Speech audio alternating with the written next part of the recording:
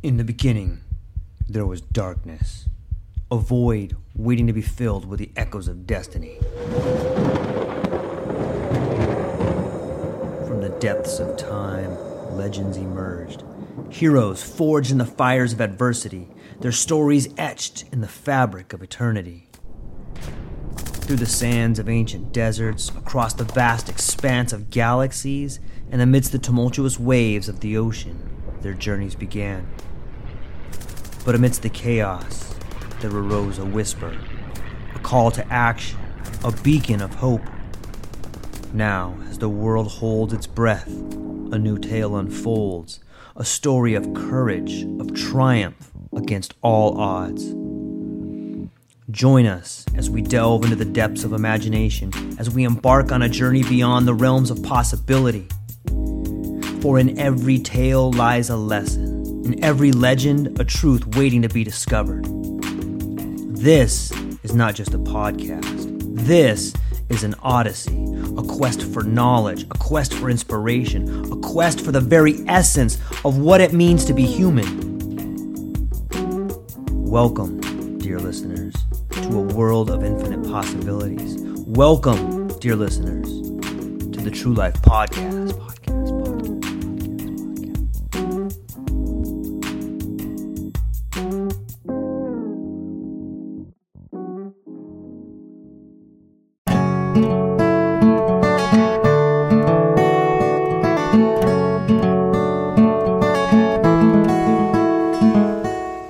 Aloha. Good morning. Hope everyone's having a good Sunday morning, preparing for your day or relaxing or doing whatever it is you do to keep yourself sane. George here. Got a couple book reviews to do for you. This particular morning show is going to be how a couple ways that I have found propaganda has penetrated my life and kind of weaved its tentacles around the way people think, kind of shaped the way we act, and how it really is the root of our culture, this groupthink. And what better place to start than right here? Mr. George Orwell, 1984. Right, this is a classic. I'm sure if you're watching this video, you've read this book. If you haven't read this book 3 or 4 times, then there's probably something wrong with you. You should definitely do it. I think it takes about 3 or 4 times just to really understand what's in there. For this particular conversation, I'm going to be talking about the telescreen. Remember in some of the beginning scenes, you got Winston Smith in there, and he's just being told to do what his TV tells him to do, and he finds a little spot in the corner where he can kind of hide out, a little blind spot. And it's amazing how relevant that is today. With today's technology, the smart TVs, those TVs are watching you. They got their mics on, the cameras on, recording everything that happens in your house, especially if you have Alexa. It's like a double whammy. So that's one way the whole telescreen has been brought into today's world. I mean, this book was written in 1948. It's almost like there was a plan. If you were of the conspiratorial type, then you would say, man, that was a blueprint. So let me tie it together with this book that I read right here. Back to the Future, David Sereda. Can you see that there? This book it ties in well with that, because it talks, if you're like me and you were born in the 70s and as a kid watched TV in the 80s, things were a lot different in that cartoons only came on in the morning and mainly on Saturdays and Sundays. We had the Flintstones and He-Man and the Jetsons and Felix the Cat, and as I got a little bit older, it moved into like G.I. Joe and Transformers and Voltron, but with this book, and if you're as old as me, you'll be able to follow this real well. If you're if you're a little younger, or you'll be able to follow it too if you just take a deep look at what's going on. So in the beginning, there was all these rules for TV that said, you can't just be a blatant commercial and try and get people to buy stuff. It was looked down upon, and the only paid advertisements were for like a set of knives that would chop through anything, and everybody knew that it was pure marketing and just pure, dude, I want your money. That's what those infomercials were, which they are today, but they've gotten a lot better at them. And that's what this book right here, Back to the Future, is kind of all about. It talks about those laws. There wasn't a whole lot of content, and the cartoons became, it used to be the cartoons had a little bit of a moral in them, and if you look at the old school Popeyes, or there was always maybe even Woody Woodpecker, there was always a little bit of morality, or even Bugs Bunny. They had the classical music behind them, and there was a bit of morality in some of those cartoons that would teach the kids, like, hey, maybe you shouldn't do this, or maybe you shouldn't do that. But as the culture evolved, as Madison Avenue began to understand how powerful, as everyone began to understand what Marshall McLuhan already knew about hot and cold mediums, hot medium being something that just goes boom directly into your brain and gives you someone else's idea without any critical thinking. A cold medium being something like print or even radio, where you take the information in and then you have to do some critical thinking to come up with your idea. With the maturation of television and even movies, it turns people into zombies, where all of a sudden you get whatever those people want you to think. It's an incredible medium, and you can do a lot of learning, but it's imperative that you do your own critical thinking when you're doing it. TV is kind of a drug, and think about a drug that people do for 8 hours a day or 7 hours a day. It's mind bending, and not in a good way. So back to the book. It talks about how the laws changed and how Madison Avenue slowly turned, the programming for children into shows with a little bit of morality and classical music into a 30 or 40 minute commercial with more commercials in between. They really began to understand consumerism at that point in time, and people my age were kind of the guinea pigs for that. That's where the whole consumer-led economy, I think, kind of started at. It's, you always wanted the new Voltron, and then the new G.I. Joe, or the new Strawberry Shortcake, or, whatever it was that you were watching as a kid. It slowly became like a marketing tool. And, for me, this book was insane, because I grew up in that time, and I did watch a lot of TV, and looking back on it, after reading this book, the evolution of it is it's mind-bending.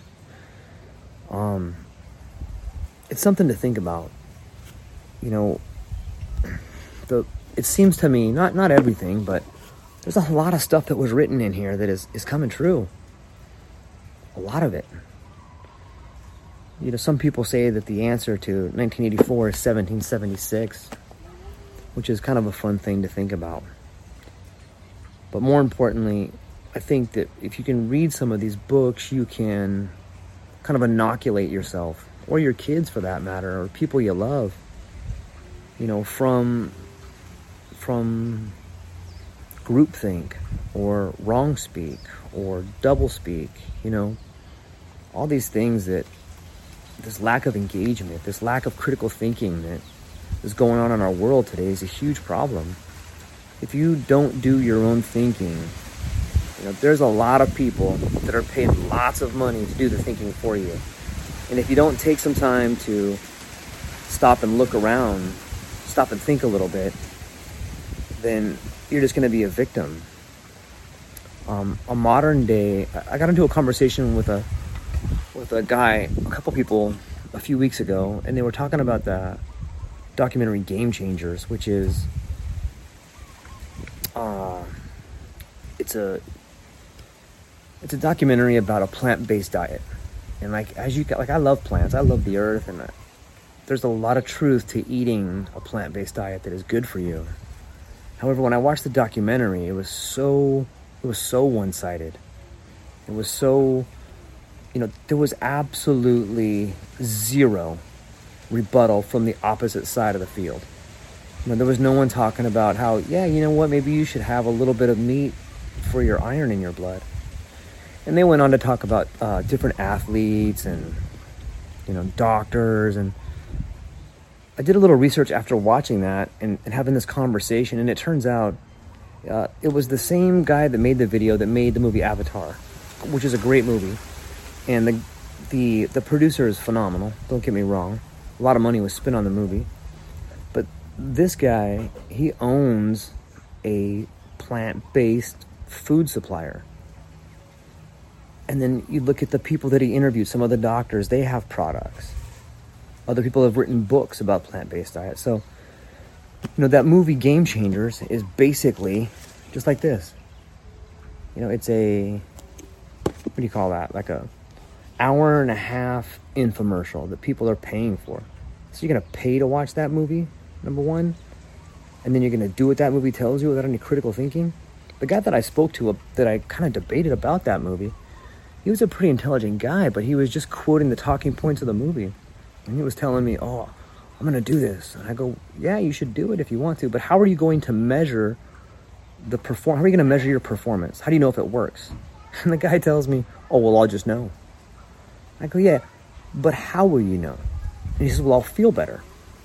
I said, well, don't you think there's a better way to do that? Maybe you should keep a journal. Maybe you could go run your 2 miles right now, see what the time is, switch to your plant-based diet, and then run that 2 miles again and see if you're faster. You can max out in your weights and see if the muscle mass is gaining faster. Maybe you could take some measurements. You know what the guy tells me? I'm not going to do any of that because it's good enough for me if I know. So I just kind of laughed it off and was like, I see. You just want to watch this documentary and then go around and quote facts to people that are not really even based in fact. So, anyways, here's what we got for today. 1984, George Orwell. Pick it up, read it. You got to do it, and then follow it up with this. Back to the Future, David Serrata. And if you want some bonus points, look into Edward Bernays, the godfather of propaganda. He's got a book called On Propaganda that I'll be doing another review later. If you get a chance, check him out. Anyways, thanks for your guys' time. Have a good rest of your weekend, and I'll talk to you soon. Thanks. Aloha, everyone. Thanks for taking a moment to hang out with me in the True Life Podcast. I truly appreciate it. If you're taking some time to listen to this, whether it's your first podcast with me or you've been with me the whole way, I truly want to say thank you from the bottom of my heart. Additionally, I would like to try to inspire everyone.